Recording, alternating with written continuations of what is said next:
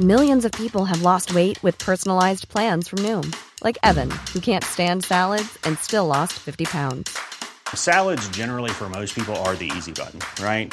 For me, that wasn't an option. I never really was a salad guy. That's just not who I am. But Noom worked for me. Get your personalized plan today at Noom.com. Real Noom user compensated to provide their story. In 4 weeks, the typical Noom user can expect to lose 1 to 2 pounds per week. Individual results may vary. The secret to summer-ready skin is here. Osea's #1 best-selling Undaria Algae Body Oil, clinically proven to instantly improve skin elasticity and transform dry skin to silky, soft, and unbelievably glowing. Its signature scent of freshly squeezed grapefruit, cypress, and mango mandarin transports you to sun-kissed summer days. Get healthy, glowing skin for summer with clean vegan skincare from Osea. Get 10% off your first order site-wide with code GLOW at OseaMalibu.com.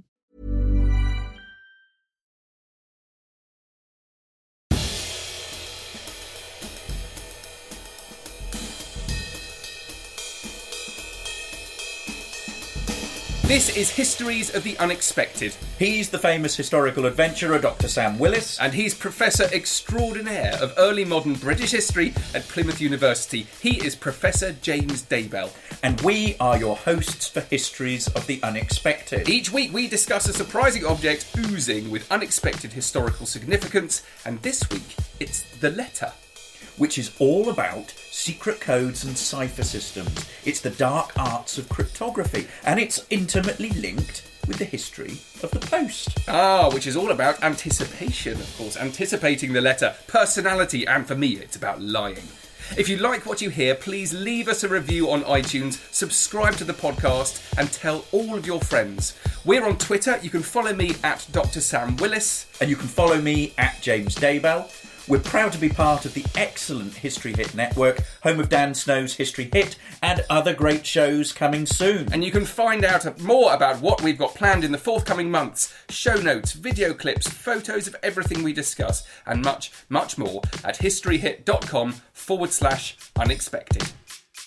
Ladies and gentlemen, welcome to episode 8 of Histories of the Unexpected, where we will be audio Googling through history, exploring the history of things that you didn't even know had a significant story to tell, like the history of the ring, the potato, even the fart.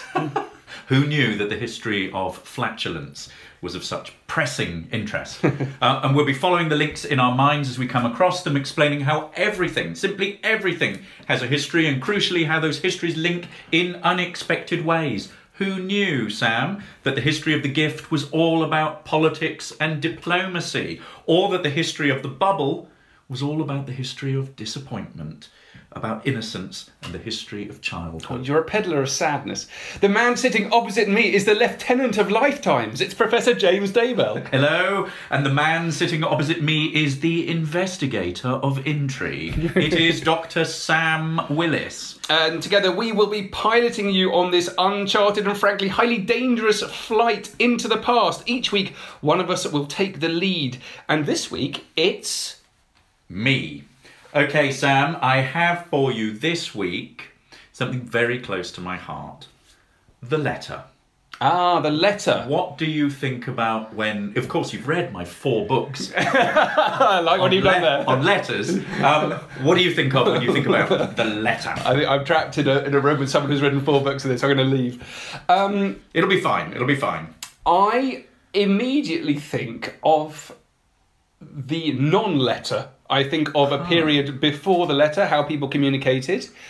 And I also think of what happened after the letter. So, 1850s, the telegraph, and how things changed. So, for me, the letter, it's not just about the letter, it's about the whole history of communication. On top of that, I am fascinated by the history of handwriting. Brilliant. So pens, nibs, the way that for some people handwriting is an art, other people loathe it, some writing is unintelligible, even if we all get taught the same way. It's one of those brilliant examples of humanity diversifying and insisting on on a strand of uniqueness in its life, because fundamentally at schools we're all taught to write in exactly the same way. But nowadays, if you sit down, anyone, even kids after a certain age, I wonder when that happens actually. When do you get your own unique handwriting? Is it very early? It's probably pretty early. When I look at my own children's handwriting, it's pretty idiosyncratic already. Yeah. And that I think when they start off writing, it's pretty idiosyncratic. Then there's a period where schools take over and they try and teach uniformity, and then probably sort of just before teenage years, that sort of, I suppose 10, 11, 12, you'll see the development of more idiosyncratic styles. When I think about my own handwriting, I remember practicing my own signature, and in fact my signature is very similar to my father's signature, because I was looking for a sort of model or template to follow, and that was all about expressing my own identity. And of course this links to graphology, people being able to read into and your own signature into handwriting. All sorts of wonderful examples of people not being able to write their own name, and then having to cope with that to be able to sign, but to still do it in a unique way. I remember copying my dad's signature as well, early forgery. And we had also practicing because I was impressed with his signature and I liked it. Yes. But we have a dictionary that was passed down from my dad's grandfather to his son, to his son, to his son. So it's gone through 5 generations. I've just given it to my son. And at the beginning of the page, I should have brought it with me. You turn it over and everyone's written their names in a very similar style. But even though everyone has different handwriting, it's really weird. But wouldn't it be odd if we all had the same handwriting? Imagine that now. Yeah, impossible. Yeah, impossible to think. I mean, one of the things is that nowadays we have such unique handwriting, whereas if we look at earlier periods where handwriting was much less sort of diverse, that's interesting. much less widespread. What the hell's going on there then? So, the writing would have been originally the preserve of elites, particularly the church. If you think about early handwriting, there would have been different types of script, different types of hand that would have been related to different spheres, such as the church or law courts. And it would have been, and people would have learnt to write very sort of formal types of handwriting. And it's not until much later that we suddenly see a kind of an explosion. I write like somebody on, like a sort of dyslexic spider on a sort of combination of LSD and vodka. My handwriting is appalling. I now type because my handwriting is so illegible. But enough of this chit chat about handwriting. What I've got for you is the following delivery for you. What have you got in front of you? He has just hand delivered me a. You can open it. I'm going to open it. It is a photocopy of a letter folded in the traditional way, so that there's the address is on the centre of this thing, and it's all kind of folded up. I'm desperately looking for a date or something. Where's it? What's this stamp on it? There's the Hatfield House Library, so I know it's come from an archive. And there we are on the back of it. 1601? 1601. Right. What is this? This is the 23rd of September, 1601. So this is a early 17th century letter. It is written by Robert Cecil, Secretary of State, to the soldier Sir Francis Darcy. Now, what's interesting about this, I'm going to fold it up again, because if you think about how we look at letters nowadays, we often read them, if we're studying them as historians, we will often read them in printed editions. We will concentrate on the words and the content of them. And you can see that across history, whether you're looking at Nelson's letters or whether you're looking at really early ancient letters or papal letters.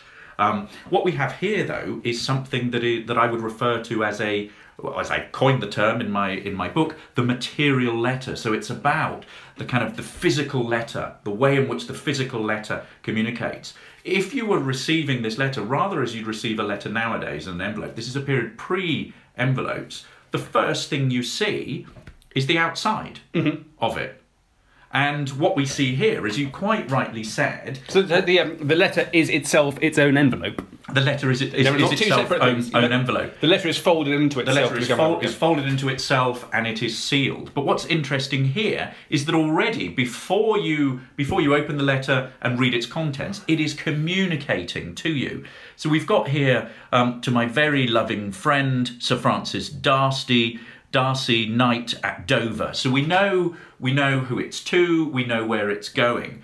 We've then got some really interesting other annotations on it. For Her Majesty's Affairs. This basically means that it is a government letter. This is a period pre-post office. This is when we have royal post. We have a series of postal stages, on different sort of arterial roads throughout the country. Which is how the history of the post is linked to the history of roads, absolutely, horses, bridges, inns, all of that. And then we have here Robert Cecil's signature on the outside of it. So he has basically authenticated this letter and said that it can go by Royal Mail.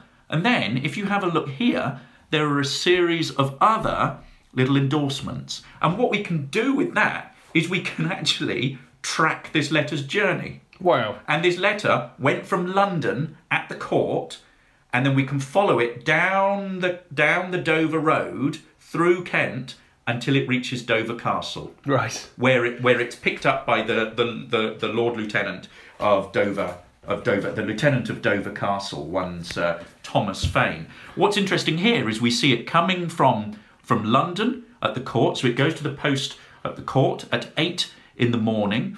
It's then endorsed again at London after 8 in the morning, which basically means that it's gone from the court post to the post of London. And then if we flip it over, this is like registered post. It's Isn't it? Every time it arrives, they're signing it. Yeah. So every time it reaches a postal node or an inn where they change over horses, the postmaster basically signs the place and the time. So we can run through all of these places here. Dartford at 11 in the forenoon, Rochester at 2 in the afternoon, Sittingbourne at 7 in the evening, Canterbury past 9 in the night. So we know exactly its journey. I mean, interestingly, the letter turns up and Darcy isn't there. So what they do, they send it out into the sort of the local terrain, and the letter comes back to Dover Castle unopened and then is sent all the way back to Cecil at court. And we know this, the letter was actually unopened. We know this because of the letter from the Lieutenant of the Castle, who encloses this letter in it. And so we can follow its journey all the way back. But it basically takes 13 hours to go from London to Dover, and it is an unopened letter. That's interesting. It still takes 13 hours, but I mean, so what we've essentially got here is the letter as an historical object in its own right. It's what the letter itself can tell you, rather than what the contents of the letter tells you about. Absolutely. And there are other interesting features here. Have a look at that. What do you think that is? I don't know. I was looking at it. It looks like a gallows. It is absolutely a gallows. You look at what's above it. So this is on the front of the letter. There's a little picture, and it's a vertical post, a horizontal bar, and another vertical post with something, possibly an unfortunate person. Yeah, like a little noose. And above it is written the words "Post haste, haste for life, life, life." And this is fascinating. Oh, right. Because basically what this means is this is urgent. Someone's going to take this. A matter of life and death. A matter of life and death. And what you have here is the visual cue of the gallows, showing the person who's carrying this, who we cannot assume is able to read and doesn't know what they're carrying. At least they know how important it is. It also signals to the person at the other end, who is probably a busy government official who has a mountain of letters to look through, that basically this is something you need to read. Yeah. Okay. Urgent. So very, very urgent. On Her Majesty's service, we've got that, and then we've got a very, very urgent. And you haven't got. Have you got coloured ink in this period? There's nothing you can't. There is coloured ink, but people use that for decorative presentation manuscripts. But this is all in sort of brown or black ink. What's interesting here is flip it over, And what we've got here is the remnants, or certainly the photocopied remnants of a wax seal. Yeah. And the wax seal would have been to close the letter, would have been to ensure privacy. That's so a dark blob of wax. So I think importantly that's red. Yeah, that's not that's red. White. No, that's red. Which brings us to the important question of the history of coloured wax. Yeah, which is fascinating. Different. The colour of wax had different meaning. During times of mourning, and somebody had died, how do they make white? Black. Was it natural wax was white? It came out white. Tallow, sort of then they had to make it become red or black. Yes, so how do they do that? You add pigment to it, and that makes it, and that turns the colour of it. But black wax you would add by adding sort of charcoal or something like that. That would be used for times of mourning, so that has a significance. If you think about the seal itself, the wax itself, in order to seal it, you would use a signet ring or a desk top signet that would press an image or an emblem into it. And that would often be, an image of a badge of office or a family seal that would authenticate this. If we rip it open, if we open it like this, what you can see is we're opening it into an oblong. We're opening it out like that, and what we have is actually a pretty straightforward 3-line communique, and it reads: Sir Francis Darcy, I have received this enclosed from the court this morning, which I have thought good to send to you, with speed to be delivered by you according as you are directed. And so for this time I commit you to God, from London, this 23rd of September, 1601, your very loving friend, Robert Cecil. So it is a really unimportant letter, really. Oh, that's it? That's it. Oh. That's literally it. I thought there was going to be some kind of like... Those 3 lines. No, and that's the significance of it, that basically it's a very unimportant letter, but it communicates to us in all these different ways. We know, if we flip it over here, there's another part here. This is the endorsement by Cecil's secretary.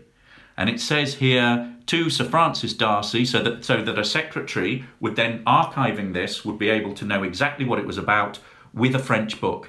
So the French book would have travelled as an enclosure, so something that went along with it. So you think about how this sort of intricate manuscript letter communicates to us in a whole range of ways and opens up a whole range of histories. Yeah, which you weren't expecting. Yeah. I mean, I think for me, one of the interesting things we mentioned there was this question of the post and horses, and actually what it tells you about the infrastructure of the time.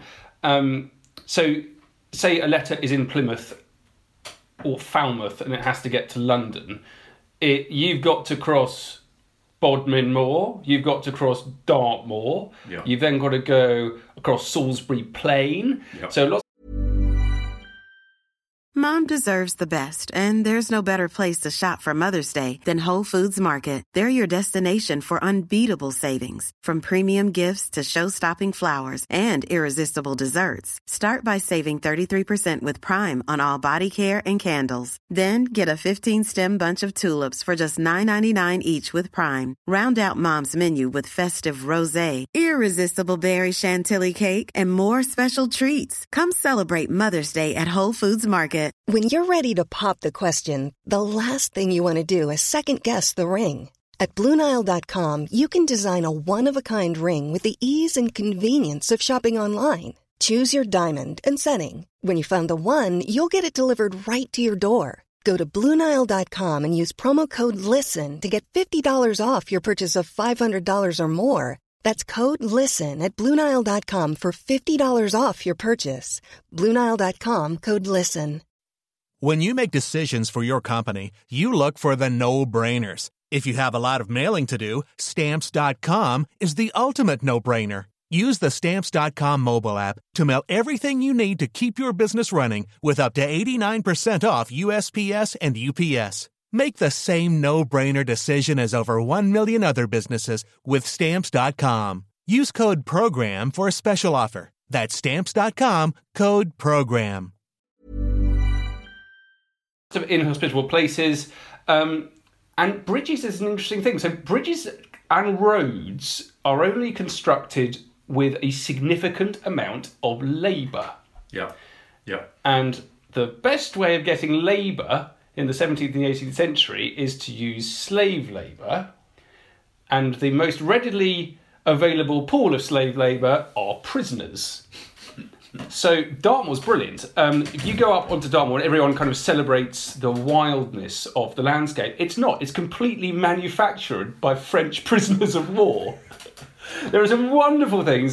So they were all held up on Dartmoor Jail, and they were used to essentially control the wildness of the Dartmoor landscape. So they built roads and they built bridges. Remember those? Do you know those lovely kind of slab bridges they have? Yes. They're all built by French prisoners of war.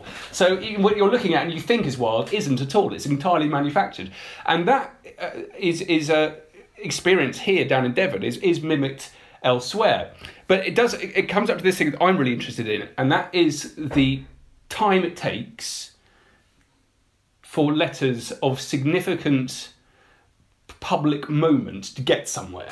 Yeah. Or personal moment, but I've been mainly interested in official letters and official correspondence. Yeah. So how long, what did you say that was, the one we just looked at? That's about 13 hours, but you're travelling through official routes. Other times will be so much longer than that, particularly if you're coming down to the West Country. Yeah. If you're and as soon as you get into Cornwall, you're adding so much more time on it. There are two things about it. One is that there are very few roads around. There's some great Roman roads, but the point is that the path of that letter is predictable. Yes. So it means it's easy to stop. Yeah. If you're going by land. Sea, it's much quicker. Yeah. And it's less predictable and safer, essentially. So that's why the post service was so important with the sea. But then if you think about this question, we've just been talking about communicating within the British Isles. But what happens then when you've got massive problems to do with empire on the other side of the world? Yes. Yeah. And this is where it gets great. So, say there's something going on in the Caribbean, right? There was an awful lot going on in the Caribbean, usually fighting. Usually it was horrific and there was all sorts of death and nastiness. But economies rose and fell on the fortunes of the Caribbean. It was so fundamentally important, particularly to the British Empire, because of all the money that came through from sugar islands like Jamaica, right? So how long does it take to get a letter back from Jamaica to London? Weeks. Okay, so the best case scenario 3. Yeah. Maybe 2.5 if you are seriously lucky. Yeah. So, the fastest boats at the time on a good wind, they'd do 7 miles an hour. And you're dependent on... You're 3,000 miles away. Yeah. So 3 weeks, right. What that means is that there's a kind of an interesting parallel between what we do for a living and the politicians who are trying to deal with wars and the economy.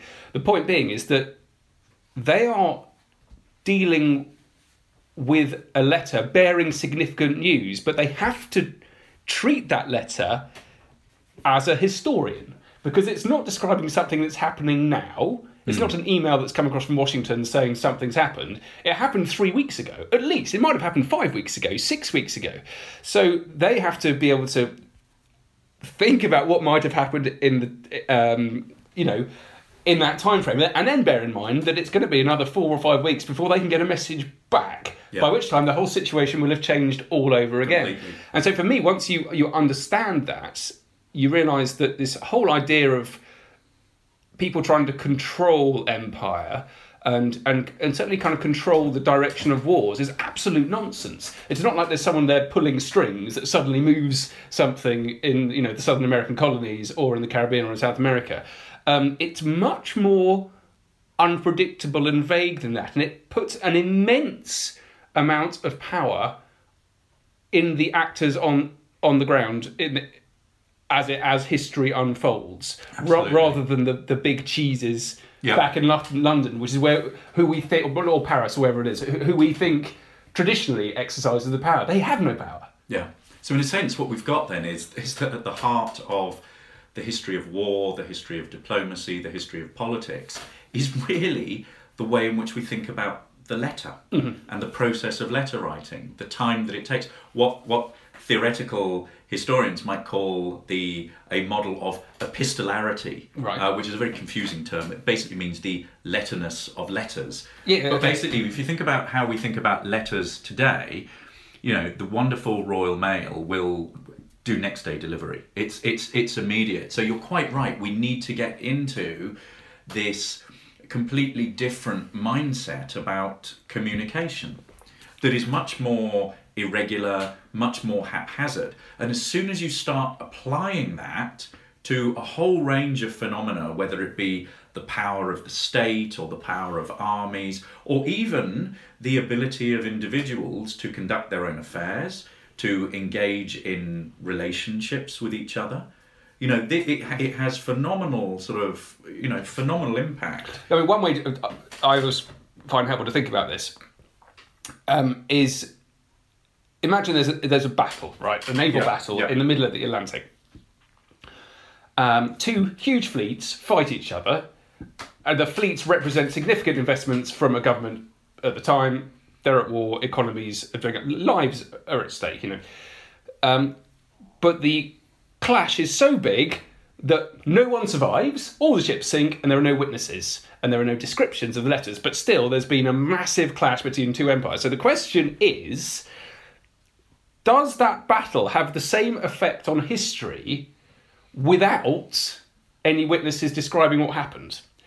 And the answer is yes or no. I've got slightly confused myself there. But basically, what happens is that the letter that describes the event becomes more important than the event itself. Yeah.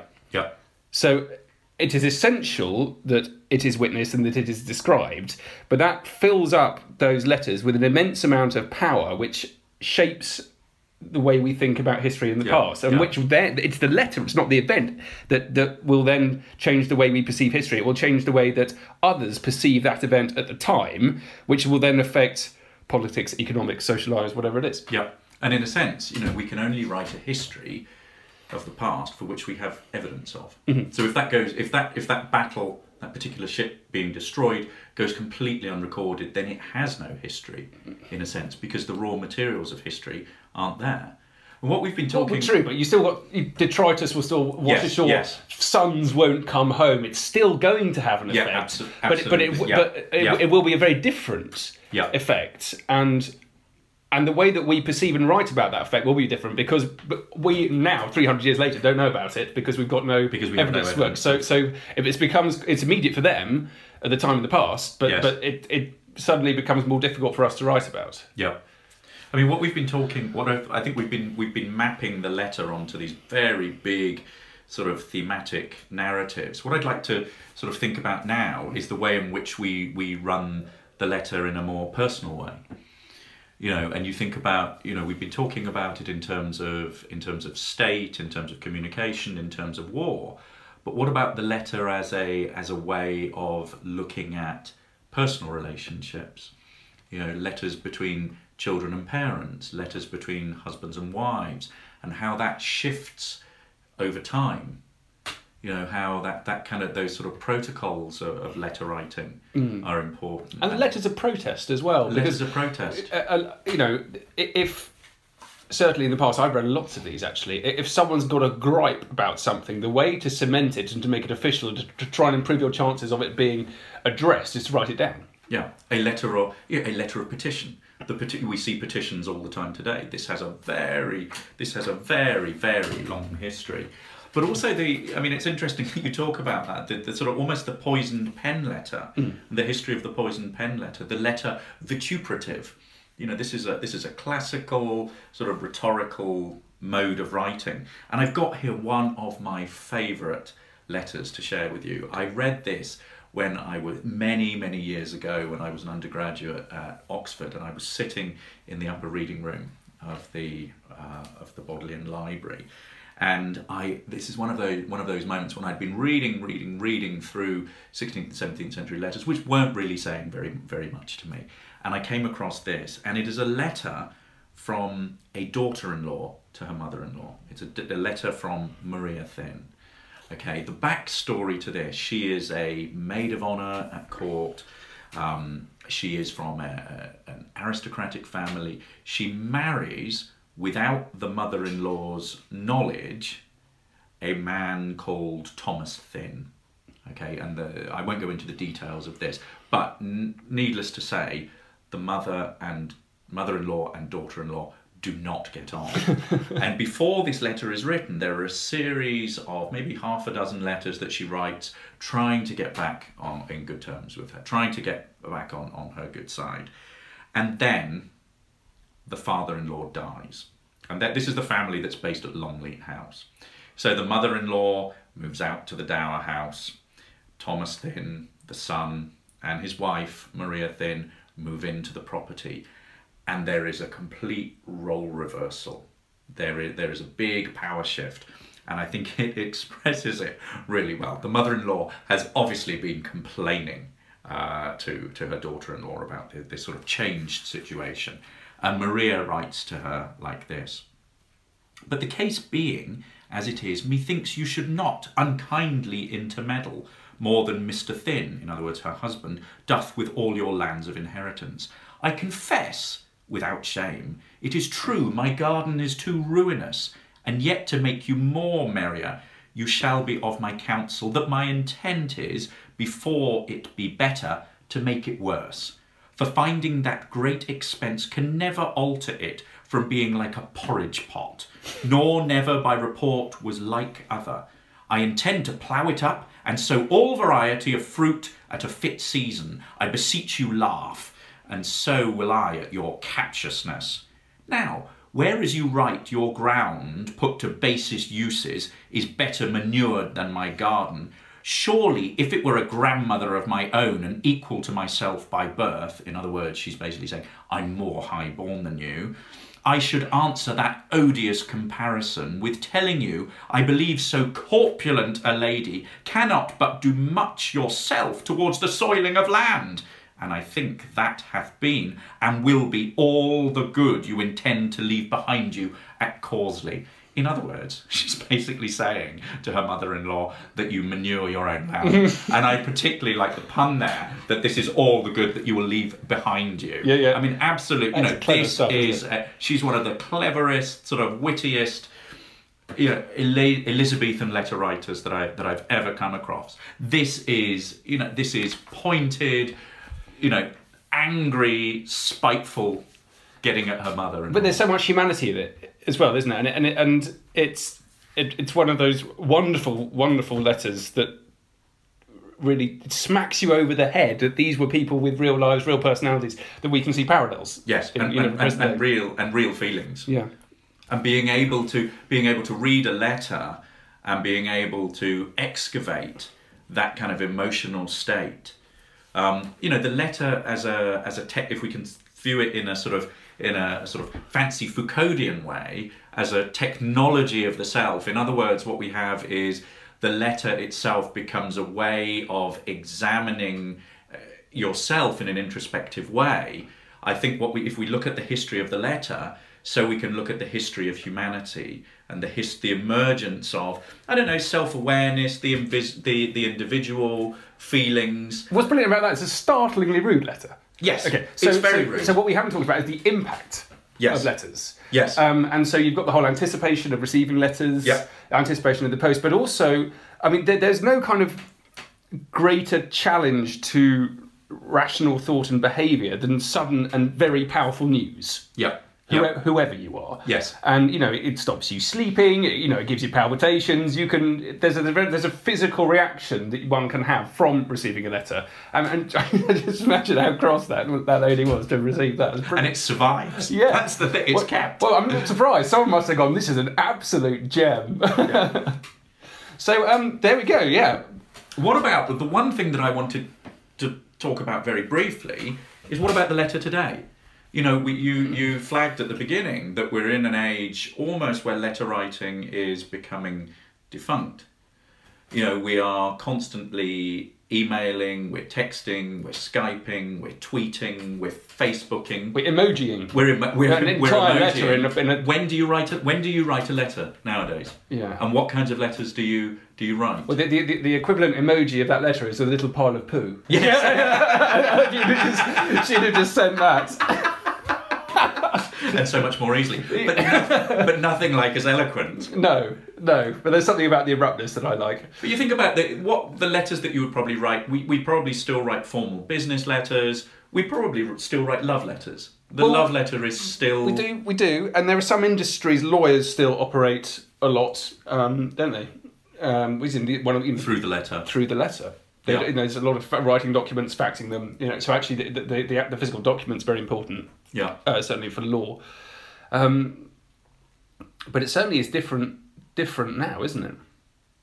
It is indeed. So, have we run out of steam on the letter? I feel like I've slightly puffed out, but steam's a very good point because it all changes in the 19th century with the telegraph. Tell me about the telegraph. Well, you've got, from the 1850s, you suddenly have countries which are linked by cable with each other, and so letter writing becomes, immediately different and of a slightly older generation. So by 1855, there are cables linking Sweden, Denmark, and Germany. And there's one that goes across the Atlantic as early as 1858. So immediate. Yeah. So that's immediate, and it crisscrossed 3,000 miles of the Atlantic, and it's laid by a steamship. And you think about the uses of this communication. Oh, steaming open letters. Oh, my word! There, we could do a whole podcast on breaking open letters and seals. And doing it secretly. Well, let's save that for another day. Otherwise, that's a nest of vipers, which is the same as a letter full of nasty words. Thank you all for listening. That was great, that one. Love that. As always, you are the most important member of this podcast. Do please get in touch with us on email, Facebook, Twitter, any way you want. Let us know your anecdotes of letters through history, and do, of course, suggest topics that we can cover in our future podcast. But for now, that's the end of it. That was... Mom deserves the best, and there's no better place to shop for Mother's Day than Whole Foods Market. They're your destination for unbeatable savings, from premium gifts to show-stopping flowers and irresistible desserts. Start by saving 33% with Prime on all body care and candles. Then get a 15-stem bunch of tulips for just $9.99 each with Prime. Round out Mom's menu with festive rosé, irresistible berry chantilly cake, and more special treats. Come celebrate Mother's Day at Whole Foods Market. When you make decisions for your company, you look for the no-brainers. If you have a lot of mailing to do, Stamps.com is the ultimate no-brainer. Use the Stamps.com mobile app to mail everything you need to keep your business running with up to 89% off USPS and UPS. Make the same no-brainer decision as over 1 million other businesses with Stamps.com. Use code PROGRAM for a special offer. That's Stamps.com, code PROGRAM. Letters. Thank you. Bye. Bye.